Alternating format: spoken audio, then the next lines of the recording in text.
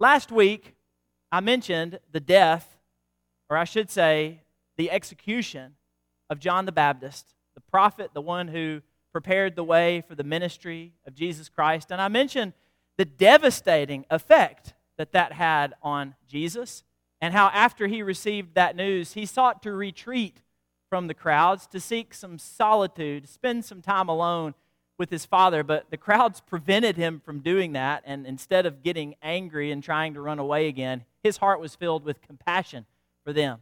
That all came about because Jesus heard this terrible news about the death of his friend. Today, I want to rewind to a few chapters before that event, and I want us to look at one of the final episodes in the life of John the Baptist. This morning, we're going to be in Matthew chapter 11, and I want to encourage you to grab a Bible and to turn there with me as we look at one of the final episodes, one of the final snapshots of the life of this great prophet who has a very special ministry in getting the soil prepared, in getting people's hearts ready for the arrival of Jesus Christ. In Matthew chapter 11, we read this: When Jesus had finished instructing his 12 disciples, he went on from there to teach and preach in their cities. And so Jesus is engaged in his ministry, teaching and preaching and performing miracles and healing. And in verse 2 we read this: Now when John heard in prison about the deeds of the Christ, he sent word by his disciples, his followers, and said to him, Are you the one who is to come, or shall we look for another? John, in these few verses, is struggling with doubt. He is feeling duped. He believes that Jesus is the one, the Messiah, the Christ, the anointed one, the one that Jews had long been awaiting at first, but now he's having second thoughts. I'm wondering if you've ever felt duped before. You believed something at first, but then you began to have second thoughts. Then you began to wonder about the veracity of it. Then you began to doubt. That's what is going on with John the Baptist here. He's struggling with doubt, and he's feeling duped. And it's a bit surprising, to me at least, that John the Baptist, of all people, is dealing with doubt.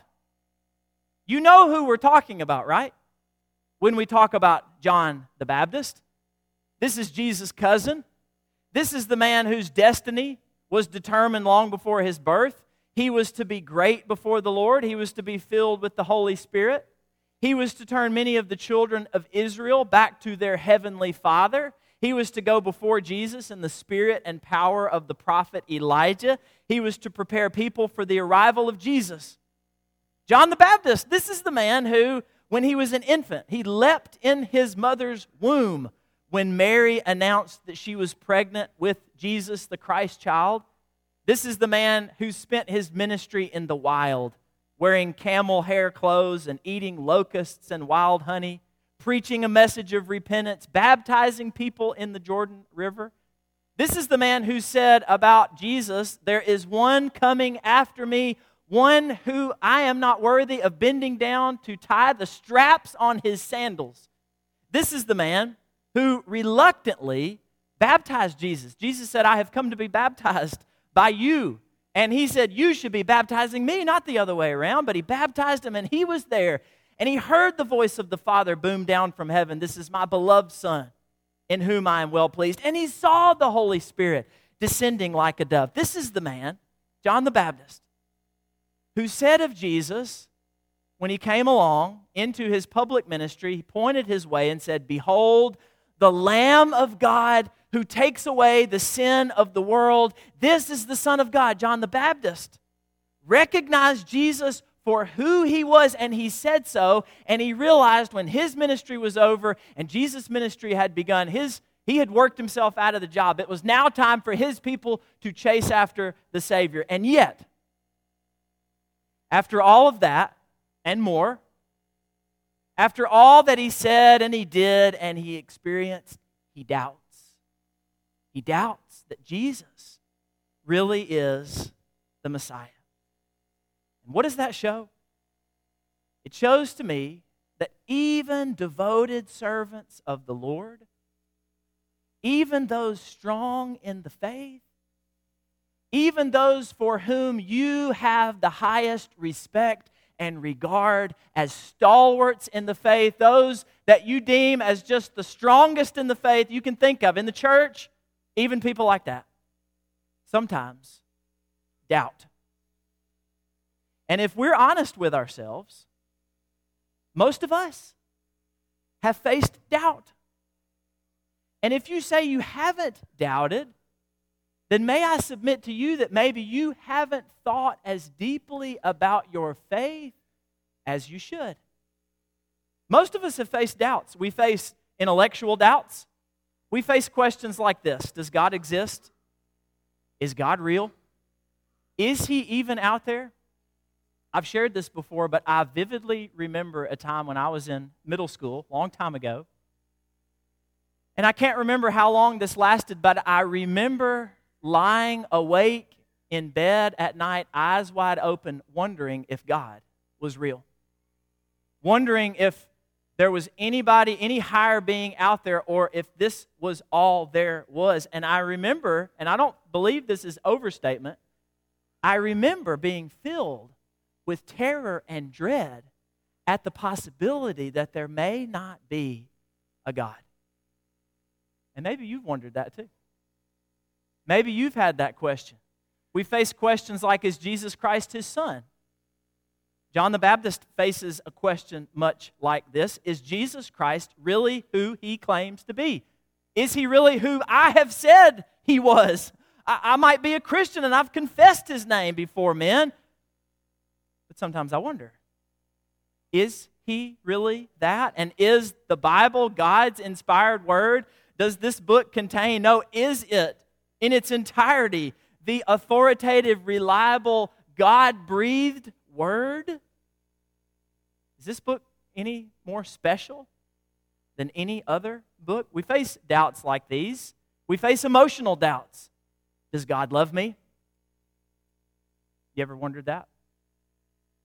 How could God love me? Will God forgive me for what I've done? Has He forgiven me? Am I living the life that God wants me, that He's called me to live? Does my life reflect a God-centered existence? Am I doing and saying what I ought to be? Intellectual doubts, emotional doubts, but in truth, these categories that I've laid out are much too rigid. All of these questions that I have shared are both from the head and the heart. These are all intellectual and emotional doubts, and there are others beside them. How can a good God allow evil and suffering is a big one. Does Christianity gel with science? Another big one. And on and on and on we could go. But let's focus on John's specific question, the question of John the Baptist that he sends by way of messengers to Jesus. This is his question. Jesus, are you the one, or should I keep looking? Should I keep waiting? Are you really the Messiah? Are you really the one that we have been waiting on? Or is this just a false alarm? And should I just hang up my hat and suspend my belief in you and wait for somebody else? John is in a tough situation here. We've been told by our text that he is in prison. And he's not getting out.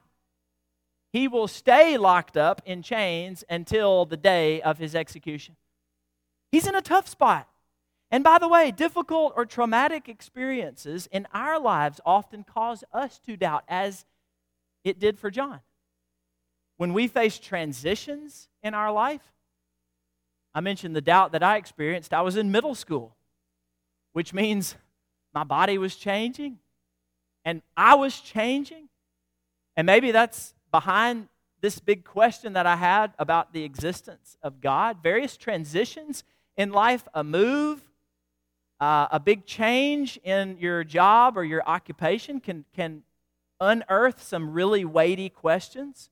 A divorce or another change that brings about great upheaval can bring about questions. Death of a loved one. When we witness traumatic, violent events in our culture, did you know over the weekend there were 2 mass shootings, more mass shootings in our country? Nearly 30 killed, people going about their daily life gunned down. When we hear news like that, it can cause us to sometimes experience doubt. John is in prison, and he takes stock of his situation, and he looks at his hands and his feet shackled to the floor and the walls of his cell, and he says to himself, this doesn't look like salvation to me. Doesn't look to me like the Savior has arrived. I thought when God's kingdom came and when the Messiah came, those who believed and had faith would be blessed and those who disobeyed would be punished. But as I look around, it doesn't really look like that to me. And thus, John struggles with doubt and he sends word to Jesus. Listen, Jesus, what is happening with me doesn't match up with my expectations of your arrival. So please tell me, are you it? Are you the one? Are you really the Lamb of God, the Messiah, or should I keep looking? Now, we would be afraid to pose such a question. I mean, think about it. John has this question about the core identity of Jesus Christ, and he takes it straight to the source. He asks Jesus. And that would make us very nervous. We'd be very apprehensive about asking this question to Jesus, of course, but even to one another. Because such a question seems disrespectful. It seems irreverent, seems even sacrilegious. And so if we had a question like that, we'd probably just keep it to ourselves. We'd keep it hidden, keep it under wraps. And I want you to hear me on this, because this is, when you walk out those doors today, I want you to remember this. John does exactly with his doubt what he needs to do. He openly shares it. He does with his doubt, don't forget this, exactly what he needs to do. He shares it. He's open about it. And research has shown us that most students here, I'm talking about young people, teenagers, they doubt their faith in high school. And I doubted mine. And I doubted the very existence of God in middle school. And in high school, studies have shown that most church-going teenagers doubt their faith, but few talk about those doubts.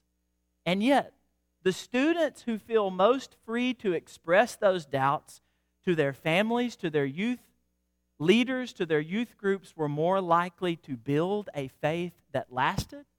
And I think we can safely extend that to grown-ups, to adults as well.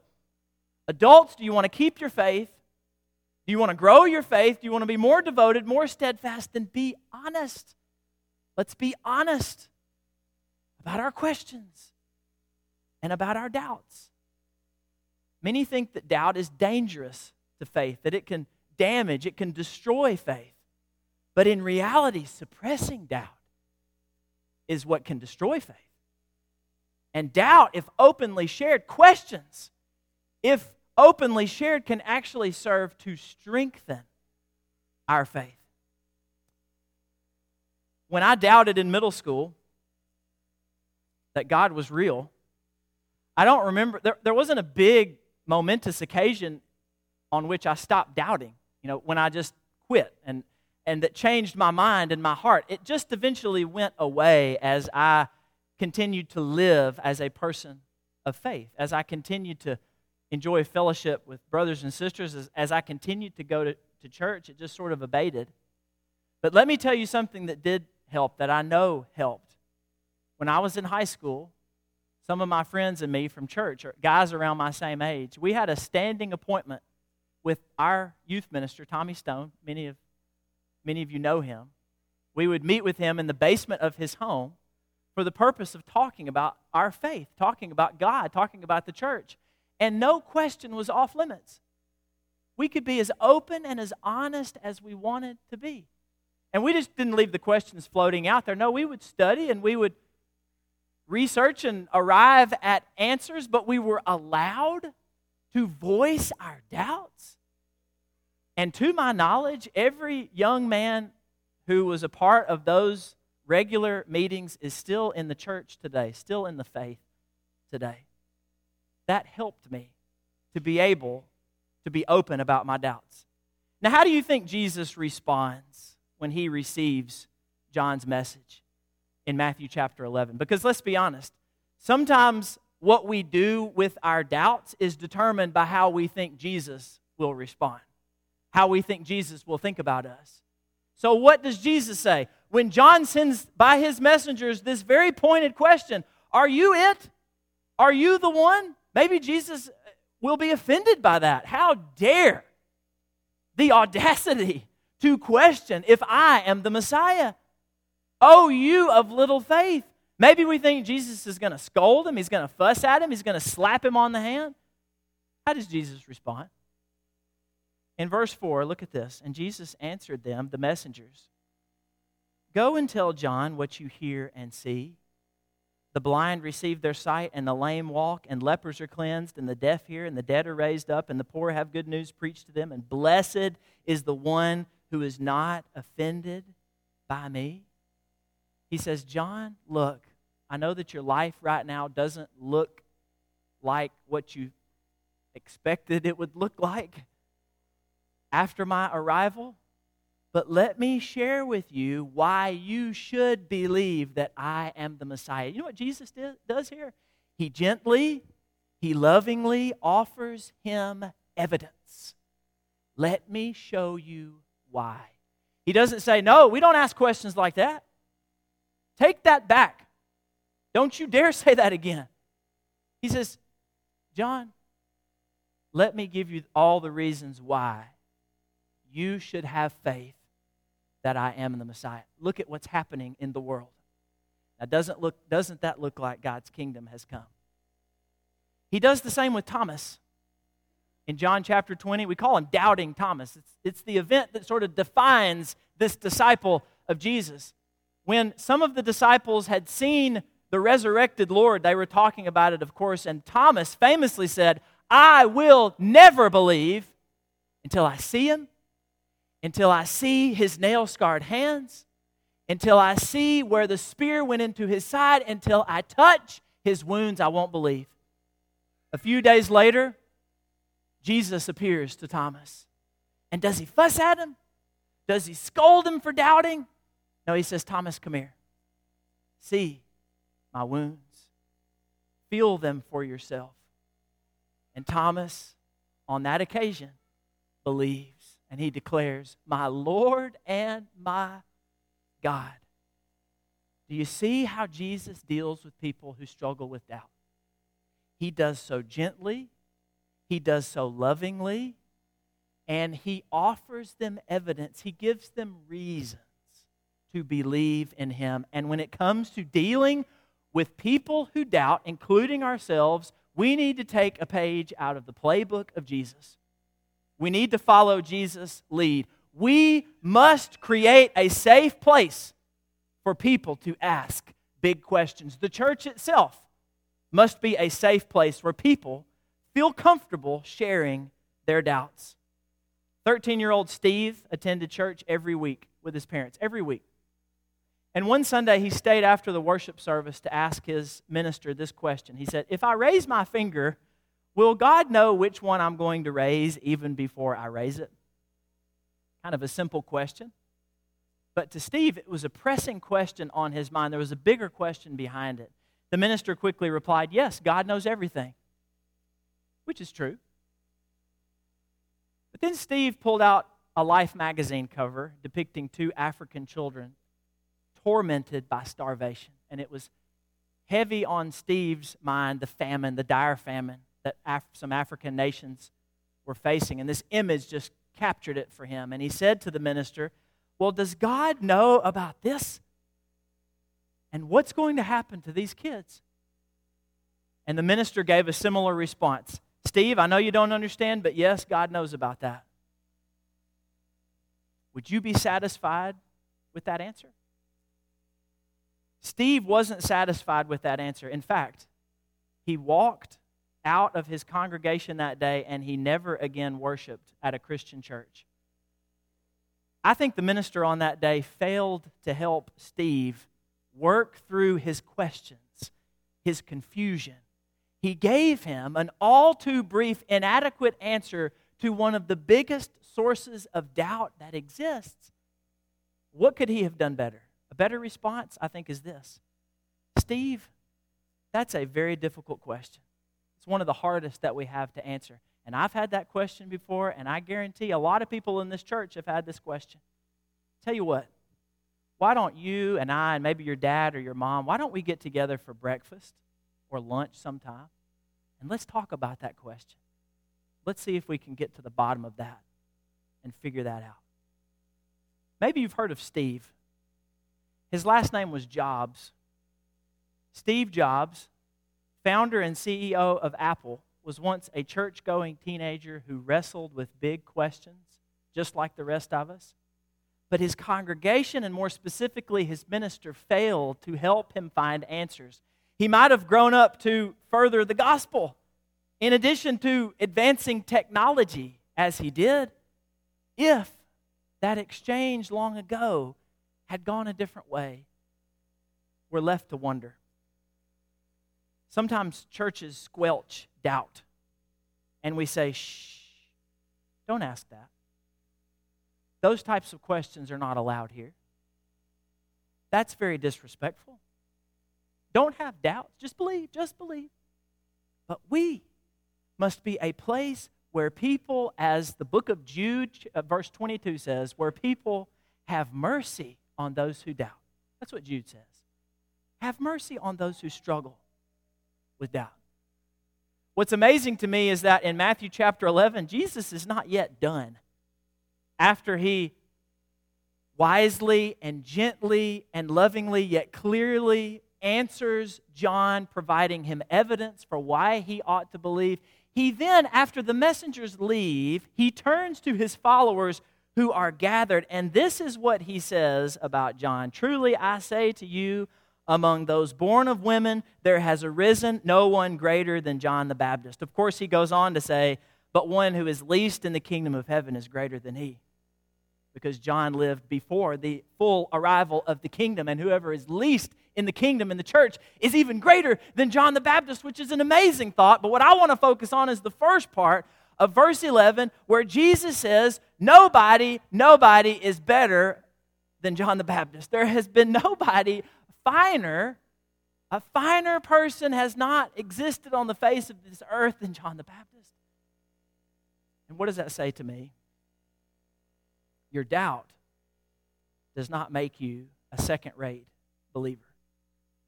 If you have questions, if you struggle with doubt, doesn't mean you're a lower-class Christian. Jesus praises John. He compliments him. You are not a second-rate believer if you have questions, even if you ask a question like John's. And I guarantee we have all asked this question in some form or another. John's question. Even if we've never asked the question, we have done things to reveal that the question exists within our hearts. If we have ever rejected the way of Jesus as our all-sufficient Savior and gone in a different direction, we have shown to ourselves and to the world that we wonder, is the way of Jesus really the right way to go, or shall I look for another way? Anytime we go astray, anytime we reject the life-giving ways of Jesus Christ and give in to our fleshly desires, we are revealing that we wonder if Jesus really is the one, or if we should look for something different, something better. And so the question is, are we going to say with the great hymn writer, Jesus is all the world to me? Or will we say with the band U2, I still haven't found what I'm looking for. Jesus says, there is none besides me, John. Look around. Look at what's happening. Isn't it clear that I am the Messiah? That I am the Savior of the world? So I say to you, be honest about your doubts. And allow others to be honest too. And help them along.